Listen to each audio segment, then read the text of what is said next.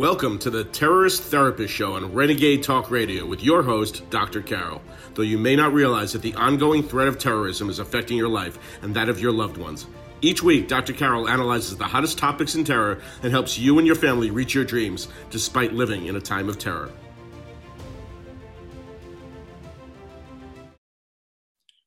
War on Terror 2.0.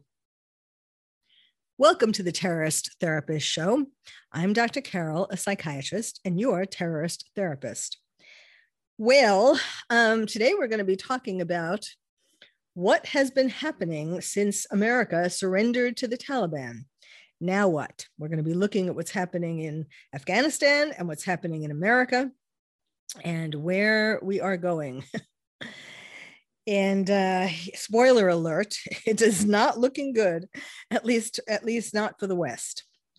All right, let me start with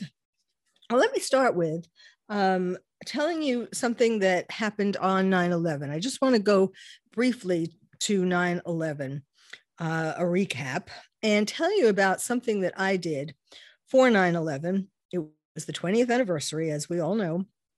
And as the terrorist therapist, I wanted to do something really important for that day. And what I did was I created a music video, not the kind you dance to, but the kind that highlights some of the most important things that I want people to know about terrorism, in particular in relation to 9/11.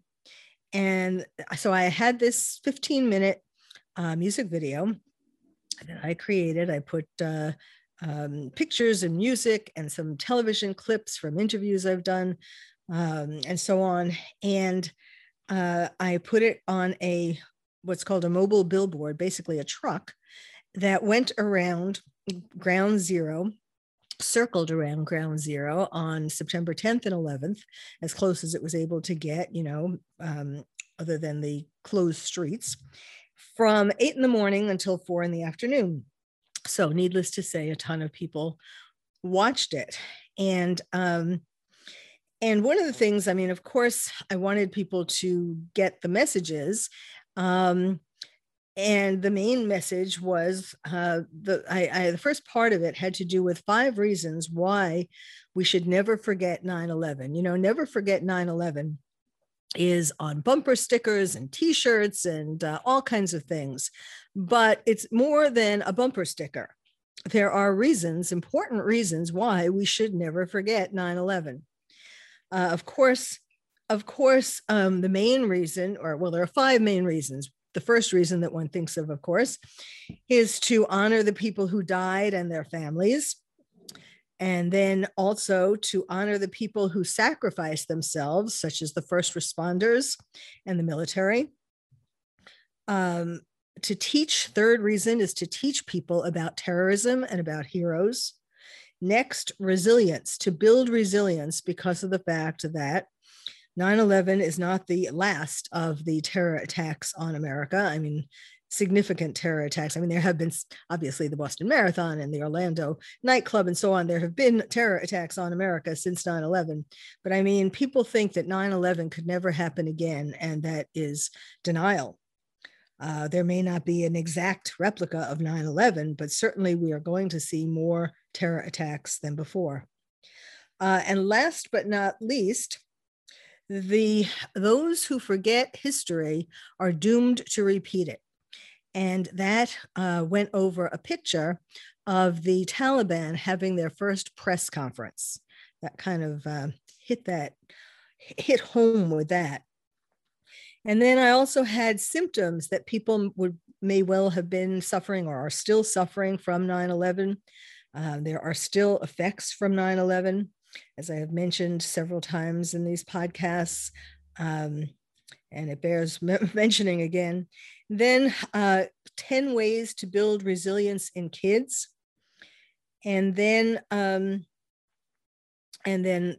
patriotic songs and over the various, it ended with a 1950s picture of kids pledging allegiance in a classroom and with America the Beautiful playing. So, but there were all other, there's God Bless America, God Bless the USA was featured prominently in it, and so on. So I would direct you, it really is worth seeing. And you can see it by going to terroristtherapist.com, my website, and at the top of the home page, that's the video. You can click on the video and watch it yourself. The thing that what I had wanted to do for all of this was to bring these things home, these highlights home to people. And partly because I am mad as hell and not going to take it anymore, just like in the movie Network, where mad as hell that people year after year, the commemoration of 9/11 has been less and less. And so this was my way of explaining and trying to get across why we must never forget, really, not just by a bumper sticker. So, so I wanted people to watch it. I was in touch with the driver of the truck, and he told me about people standing there and watching the whole thing, and especially first responders taking their picture or with selfies or having their picture taken in front of the truck along with other people. But what touched me the most about this whole thing was there are some incredible pictures of first responders. Like one in particular of a first responder bowing his head and touching his cap right in front of one of the pictures on the truck. So you can find that at my on my Twitter page, which is at Dr. Carol MD. I'm also going to have to put these new pictures on terroristtherapist.com as well. Okay, one other thing to mention about 9/11, and then we can move on, is there has been a lot of unfortunate history changing, and particularly notable was the Virginia Department of Education and a particular school board.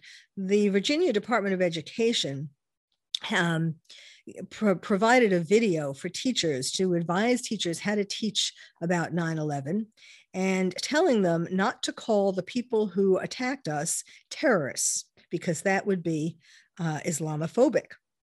Well, if the people who attacked us, in case anyone has any additional questions, they were radical Islamists. They were Al-Qaeda.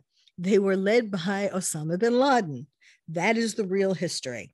Now, some people may not like that, but that is the truth. So more recently, after that happened, a Fairfax County school board was voting before 9/11 to have a moment of silence for 9/11 to honor the victims for the 20th anniversary and the first responders. And there was one person on the board who vocally, loudly objected to this. And her name is Abrar Omish. And she has done similar kinds of things, been the lone voice of talking about how, Islamophobia and something. Now, if you've listened to previous podcasts, that I am certainly against Islamophobia. My book, Lions and Tigers and Terrorists, about teaching children about terrorism, certainly talks about Islamophobia. But telling the truth about history is not Islamophobic. It is telling the truth. Now, this same woman is the one who did something else pretty outrageous. She encouraged high schoolers at their graduation to remember jihad. She was speaking at the graduation, and at the commencement. And she told the students that they were entering a world of, quote, racism, extreme versions of individualism and capitalism and white supremacy.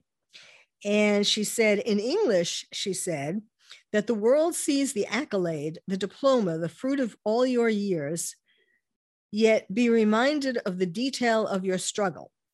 But when she repeated the speech in Arabic, it was different. she told the students to remember their jihad. Now, that is a word that means struggle, but it also specifically means holy war waged on behalf of Islam. So basically, she was encouraging the students to wage jihad, be graduated and wage jihad. I mean, these are the kinds of sensitive things that we have, subtleties that we really have to be concerned about. Anyhow, fortunately, the other members of the board voted her down, and they did have a moment of silence for 9/11. Now, according to the New York Times, 64,000 Afghans, evacuees from Afghanistan, have arrived in the United States as of September 14th. Now, of course, there really isn't, I mean, this is a general figure, but it is still a lot of people. And about 49,000 of them are residing on 8 domestic military bases throughout the country. 18,000 are on bases overseas. We are told that they are all awaiting formal placement in the US as they submit to screenings by various federal agencies to look for security and health. But that is the party line. And really, there already have been Afghans who have been sent to various places all over the United States with no to little screening, and both in terms of security and in terms of health. You can imagine that not many Afghans have received vaccinations for COVID. Not that I am endorsing that, but I'm just saying. And so it's just like, across the border from the South, people who are basically, let me just say it this way, people who are COVID positive are coming into the United States without any real screening, and even when they are found to be positive, nothing is being done about it. So this is a dangerous situation, not to mention, the danger of terror attacks, because some of these people have already been found on terrorist watch lists. Well, I will continue with this when we come back. I'll also talk about some of the other ways that our surrender to the Taliban is affecting us. So stay tuned. Welcome back to the Terrorist Therapist Show. I'm Dr. Carol, a psychiatrist and your terrorist therapist. We're talking today about War on Terror 2.0. We've surrendered to the Taliban. Now what? Well, when I left the last segment, I was telling you about the numbers. And again, really, the chaos that was happening at the airport in Afghanistan as people were rushing to get on planes and so on. And the and even as people deplaned in various places, these are just approximate numbers. So needless to say, there's a lot of controversy in Congress. Of course, some of these things are still happening regardless of the controversy, like the surrender to the Taliban. But in terms of the Afghans who are here in America, there are various points of view. Some people have said, and this is actually true, there's the idea that we should try and settle these individuals in other countries around Afghanistan that share their values and culture, especially if we can't ensure proper vetting. That's what one congressman said. I mean, of course, in general, people want to come to America, but or did, but it is really true that, and there has been one report, at least one report, of an Afghan refugee who was complaining about the food that he got. He was at a base in America, and he complained about getting only chicken and melon or something like that. and said that, he's not going to be fed again for 12 hours. Well, I'm going to tell you in a little bit, and as you might well already have guessed or know, people in Afghanistan are having a lot more problems than they're not getting chicken and melon. I can tell you that. They're having problems. They're starving, many of them, or certainly, having very little foods, a lesser amount of food. In any case, another congressperson is saying we were lied to. These aren't translators or allies. These are just refugees, and who knows how they're being vetted. Then others are complaining that Biden will give Afghan refugees health insurance. Then someone else said these Afghan refugee women are going to give birth on American soil on military bases, and these children are going to become automatically Americans. Somebody else is saying Biden is treating illegal immigrant refugees better than American citizens. Someone else is saying allowing the evacuees to be eligible for green cards by this time next year. That's what he is planning to do, or they think he's planning to do. Now, this is not an easy issue. I mean, this is a conundrum, because America does, first of all, some number, don't know the number, neither does anybody else, quite frankly, of the Afghans who have arrived in America. Some number have been very helpful to Americans. And because Biden let the list, or the State Department, or some governmental, White House or some other governmental agency, sent a list to Afghanistan. I think it was the White House, sent a list to Afghanistan, naming the people who had helped America. So what did the Taliban do? They went door to door looking for these people. I mean, duh. You just have to wonder who is running the country. I mean, the stupidest mistakes have been happening, so stupid that you have to ask yourself, are these stupid mistakes, or is there really a plan afoot? A plan that hurts America, because that is what is going to be happening. So anyhow, yes, the people who helped America as interpreters and in other ways, they would have been, or are, many of them are still in Afghanistan, and they are at grave risk. They are being sought after and killed and executed by the Taliban. So to some degree, we have a responsibility to take care of these people, or to get them out of the country. But this is going to cost Americans who are here already, regular citizens, a lot of money, and more significantly, because they cannot be properly vetted, there are too many of them to be properly vetted, and because it has already been found that a significant number have been on terrorist watch lists, we are in more danger from terrorist attacks than ever before. I mean, we talk about lone wolves like Americans, disgruntled Americans following being persuaded by Al-Qaeda or ISIS, or any kinds of propaganda to perpetrate attacks. That has been happening and will happen in the future. But now we are actually amongst the good guys, amongst the good Afghans. There are people who certainly snuck in, not hard to do. If you remember the scenes at the airport, not hard to do. They snuck in along with the good guys for the purpose, of course, of, for one thing, they might well have wanted to get out of Afghanistan, just, because that is not Club Med, despite what the Taliban would like you to think in their press conference. But besides that, they had evil intentions. Okay, now, believe it or not, there is a Congress, believe it or not, that this has to be suggested by a congressman.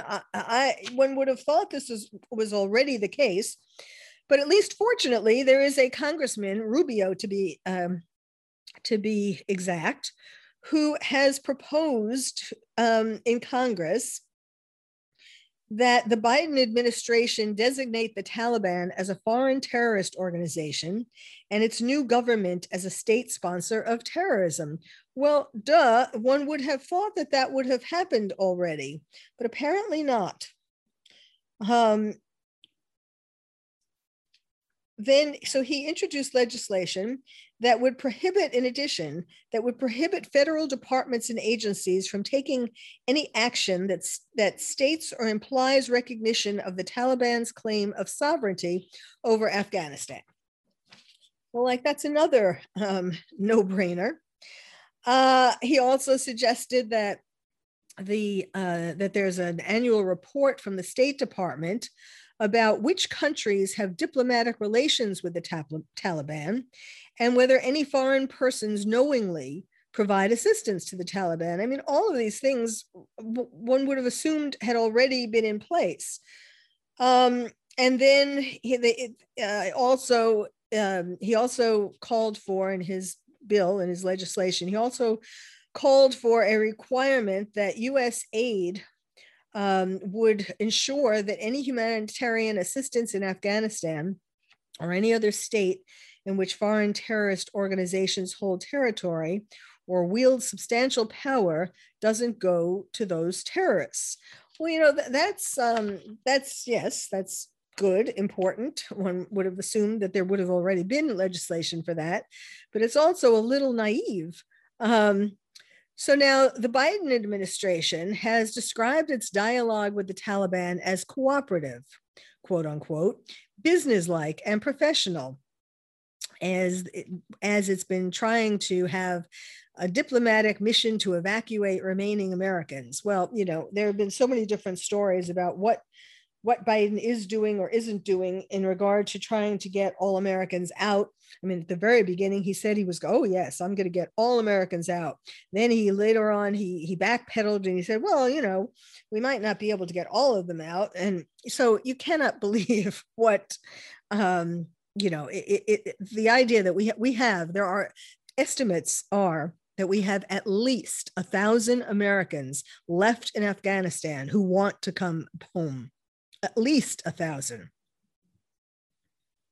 So they are not all home, and Biden is expecting cooperation from the Taliban. So now, and then he also said that he's in no rush to recognize the Taliban as the legitimate government of Afghanistan, theoretically, you know, until we get our Americans home. But really, it's not just a ploy to say, oh yeah, you know, that he won't recognize them until all Americans are home. They're also, as I'm going to tell you in a little bit, we have been already giving millions of dollars to Afghanistan after our surrender. And he's saying that the recognition is going to be dependent upon what the Taliban does, whether they allow the Americans to leave, how they treat women and girls, we'll see. Then we have a White House National Security Advisor, Jake Sullivan, who earlier in September said that humanitarian assistance is an, quote, important dimension, unquote, that should go, quote, directly to the people of Afghanistan, quote, we do go through non-governmental organizations who are still operating on the ground in Afghanistan. It will not flow through the Taliban. I mean, like, excuse me, do they not yet know how things work in Afghanistan? We've been there for 20 years. Do you really think that money that goes even to these NGOs, these non-governmental organizations, are not going to end up in the hands of the Taliban? How naive is that? That's the same thing as whether, you know, these mistakes are so ridiculous. Are they not on purpose? Same thing with that, with the money. When we come back, I will tell you about this picture that I saw this morning, and I will tell you where you too can see it, but it is such a stunning and incongruous photograph of the Taliban that you don't know whether to laugh or to be horrified. And I will give you reasons as to why you might want to do one or the other. So stay tuned. Welcome back to the Terrorist Therapist Show, where we're talking about War on Terror 2.0. We've surrendered to the Taliban. Now what? Well, I promised you to tell you about this picture. Stunning, incongruous. You can decide whether you want to, it makes you kind of both want to laugh and be horrified. There is a picture, a couple of photographs in the Daily Mail. I love the Daily Mail because, it's a little less free of the political divisiveness that there is in America. In other words, this is a UK paper, and they go into things in depth, stories in depth, which I like. And they are they talk about things that have to do with political parties in America, but they identify which party and so on, and they're not necessarily on one side or the other. So that's why I read it every day. In any case, today, much to my wondering eyes might appear, there was pictures of the Taliban on a lake in Afghanistan in paddle boats, brightly colored paddle boats, the kinds you might see at a lake resort that you could rent. These were boats of swans, in the shape of swans. And here are these big especially with their coats and their weapons and everything else, these big Taliban fighters squished into these swans on a lake, lying back in their chairs, pedaling these swans, relaxing as if they were on vacation in some lakeside resort. Now, in a way, it's ridiculous. So you kind of want to laugh because it's so incongruous. These men in their military gear and so on, stuffed into these paddle boats. But on the other hand, you think about the men who joined the military after 9/11 to protect America, who gave their lives, who gave their limbs, who gave their psychological well-being to fight for America, for your freedom, if you're listening from America, for all the West's freedom. I know there are people, it's amazing the number of countries who listen to this terrorist therapist. I thank you all for listening. Not only are there people from America and various Western countries, but also there are countries that are listening, people who are listening in Russia and Saudi Arabia and so on, all over the world, basically. And I really appreciate your listening. I hope you continue to find it interesting. And there has been an increase in the number of listeners, by the way, through 9/11. I think because people are realizing that that this is a more, that every country has to pay attention to terrorism now. Before, and especially Americans were the worst at this. We are great at denial. And Americans, have been wanting since 9/11 more and more to try to pretend that we don't have to worry. What's terrorism? We don't have to worry about terrorism. That's not going to happen again. So now more people are realizing that we do need to understand terrorism. We need to think about this. We need to talk about these issues. We need to look at these things. I try to talk about these things. I try to be as apolitical as possible. Sometimes it's kind of impossible because it's Biden who made the worst mistake that America has ever made in terms of foreign countries, what we do on foreign soil. And so, I'm sorry, that's who did it. That's who the president is. So I have to call it like I see it, but I do try to not make this political, other than to tell the truth about things. In any case, I tweeted this article this morning, and I said, once America is away, the Taliban will play. Taliban enjoy their pleasure island with not a care in the world, while America is at greater risk from terrorists from terrorists than ever. We can always hope the Taliban turn into donkeys like bad boys in Pinocchio. I'm sorry, let me read that again, because my point is I am comparing Pleasure Island. I'm saying that the Taliban are like on a pleasure island. And you remember in the story of Pinocchio, there's a pleasure island where bad boys, where Pinocchio went. He was sort of led in onto Pleasure Island, and it's all kinds of things that boys aren't supposed to get into, all kinds of like sinful pleasures. And so they start turning into donkeys. Their ears start growing into donkey ears and so on. So let me just read this again. Once America is away, the Taliban will play. The Taliban enjoy their pleasure island with not a care in the world, while America is at greater risk from terrorism than ever. We can always hope Taliban turn into donkeys like bad boys in Pinocchio, so they can't hurt us. In other words, we are more at risk from terrorists, but we can always hope, that they enjoy their pleasure island and forget about attacking America, which is, yes, wishful thinking. In any case, you need to go see this. It's you can either go to the Daily Mail or you can go to my Twitter page. And the article is entitled "Armed Taliban Fighters Ride Pedalos," pedal boats on the lake in Afghanistan National Park. I mean, it's just, they've also been setting up, this is another little intriguing factoid. The Taliban new rulers have been setting up a ministry for the propagation of virtue and prevention of vice. The propagation of virtue and prevention of vice. A ministry. Now, what does that make you think of? In 1984, there were ministries of truth, peace, etc. George Orwell's 1984.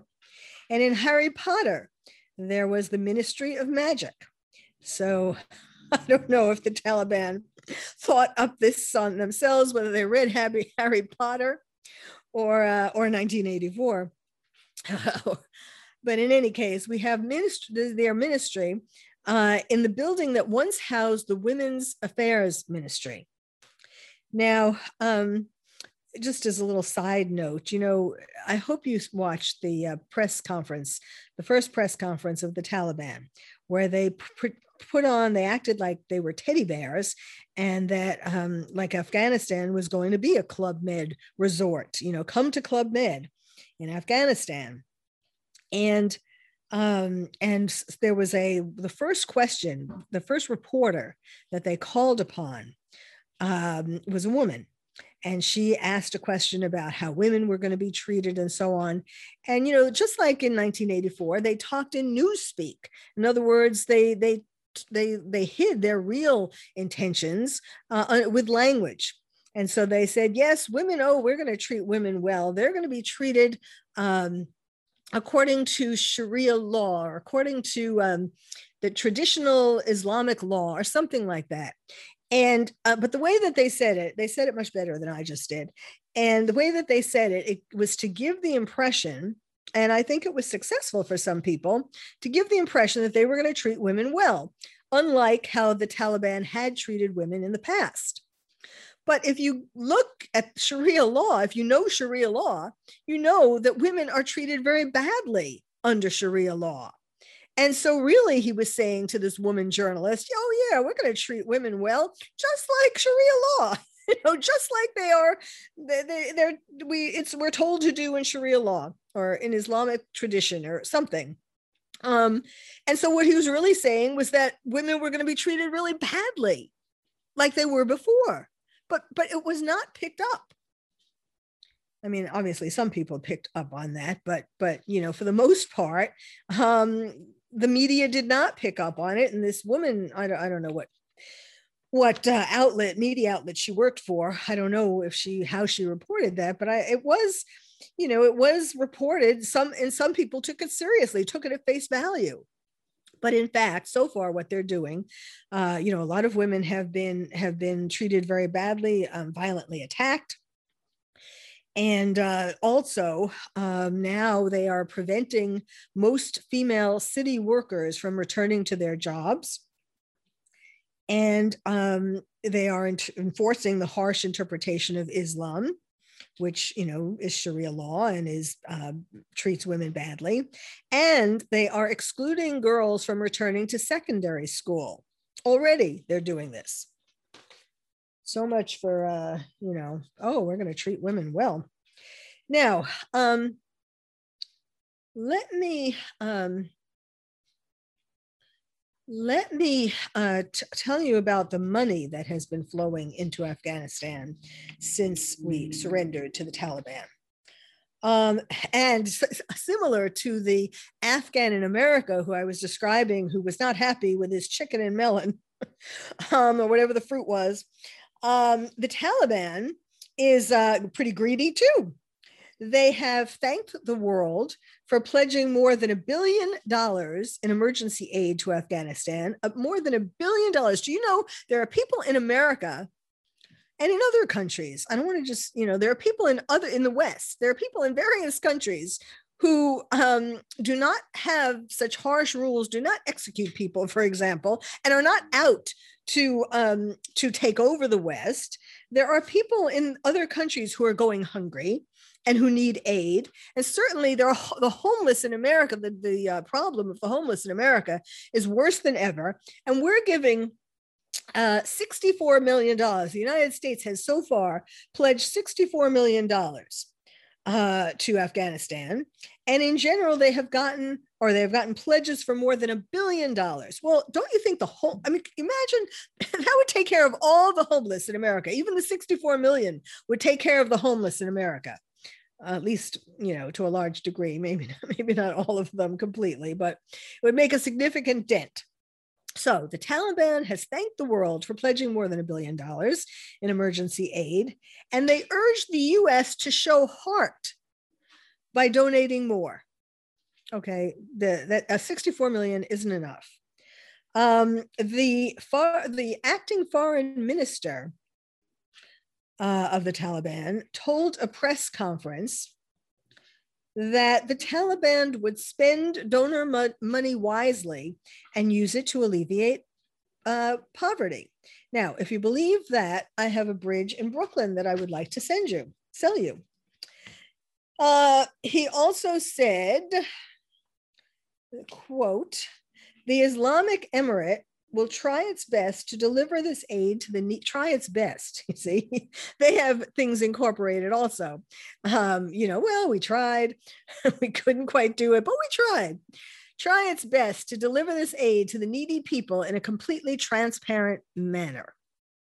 And he said this a day after the United Nations said a total of 1.2 billion in aid had been pledged to Afghanistan, which includes the US's 64 million. He also, the Taliban now, the spokesperson, also asked Washington to show appreciation for the Taliban by allowing the U.S. to complete a troop withdrawal and evacuation of more than 120,000 people. Now, you know, again, the numbers, you know, the numbers are all questionable, but in any case, so they're asking for more money from the U.S. And they're saying that one reason why we should give them more money is because they were very nice, because they let us take out our troops and evacuate people, a lot of people. And he said that they already received aid from countries including Pakistan and Qatar and Uzbekistan. And then he talked about China has promised 31 million worth of food and health supplies. Now, if they are going to be sending the food and health supplies, actually bringing tangible items to Afghanistan, instead of just sending money, that would be a good way of donating money if one donates money, rather than just sending actual dollars or, whatever one's currency is, because, that means that not to say that the Taliban can't abscond with food and health supplies, but there's food lasts only a limited amount of time. Then China is also sending the first batch of 3 million coronavirus vaccines. Pakistan sent food and medicine also, and Iran sent an air cargo of aid, whatever, probably also of tangible items, not an air cargo of money, one would hope. Then China and Russia are saying that the Western countries should bear the burden of helping Afghanistan more. Norway pledged 11.5 million. The UN chief said he believed aid could be used as leverage with the Taliban to get improvements, to make them make improvements on human rights, where there's this fear that there's going to be a return to the brutal rule of the Taliban from that occurred between 1996 to 2001. Well, again, naivete. This is the UN chief who is, believing that we can believe the promises of the Taliban, who have promised a milder form of rule, but we have seen what they have done so far already.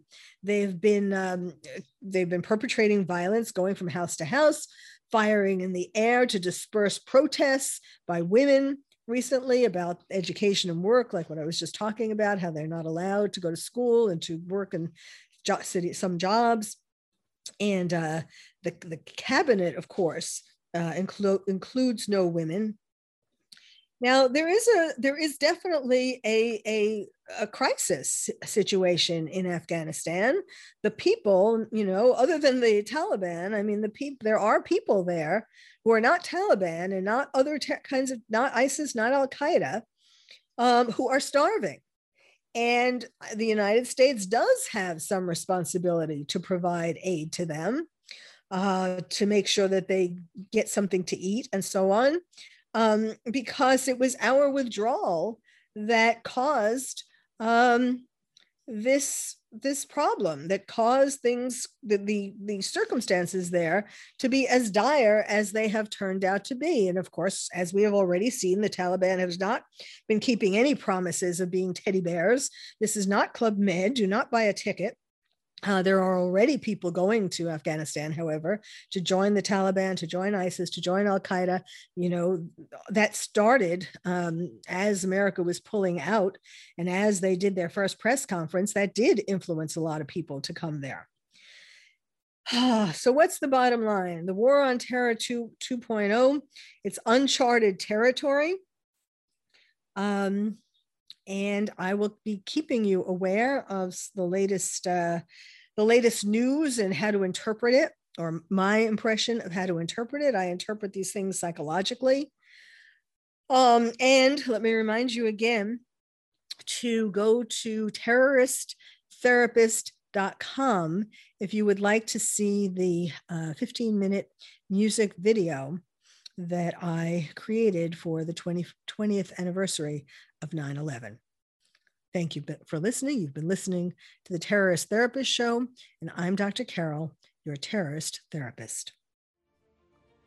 If you would like to find out more about terrorism from me, your terrorist therapist, visit my website, terroristtherapist.com. And if you're a parent or teacher and want to build stronger nests for your kids to become more resilient, check out my new award-winning book, Lions and Tigers and Terrorists, Oh My, How to Protect Your Child in a Time of Terror. It's the first and only book about terrorism for kids. You can find it wherever books are sold or directly from the publisher at terrorismforkids.com. Terrorism, 4, kids.com. I'm Dr. Carol, your terrorist therapist.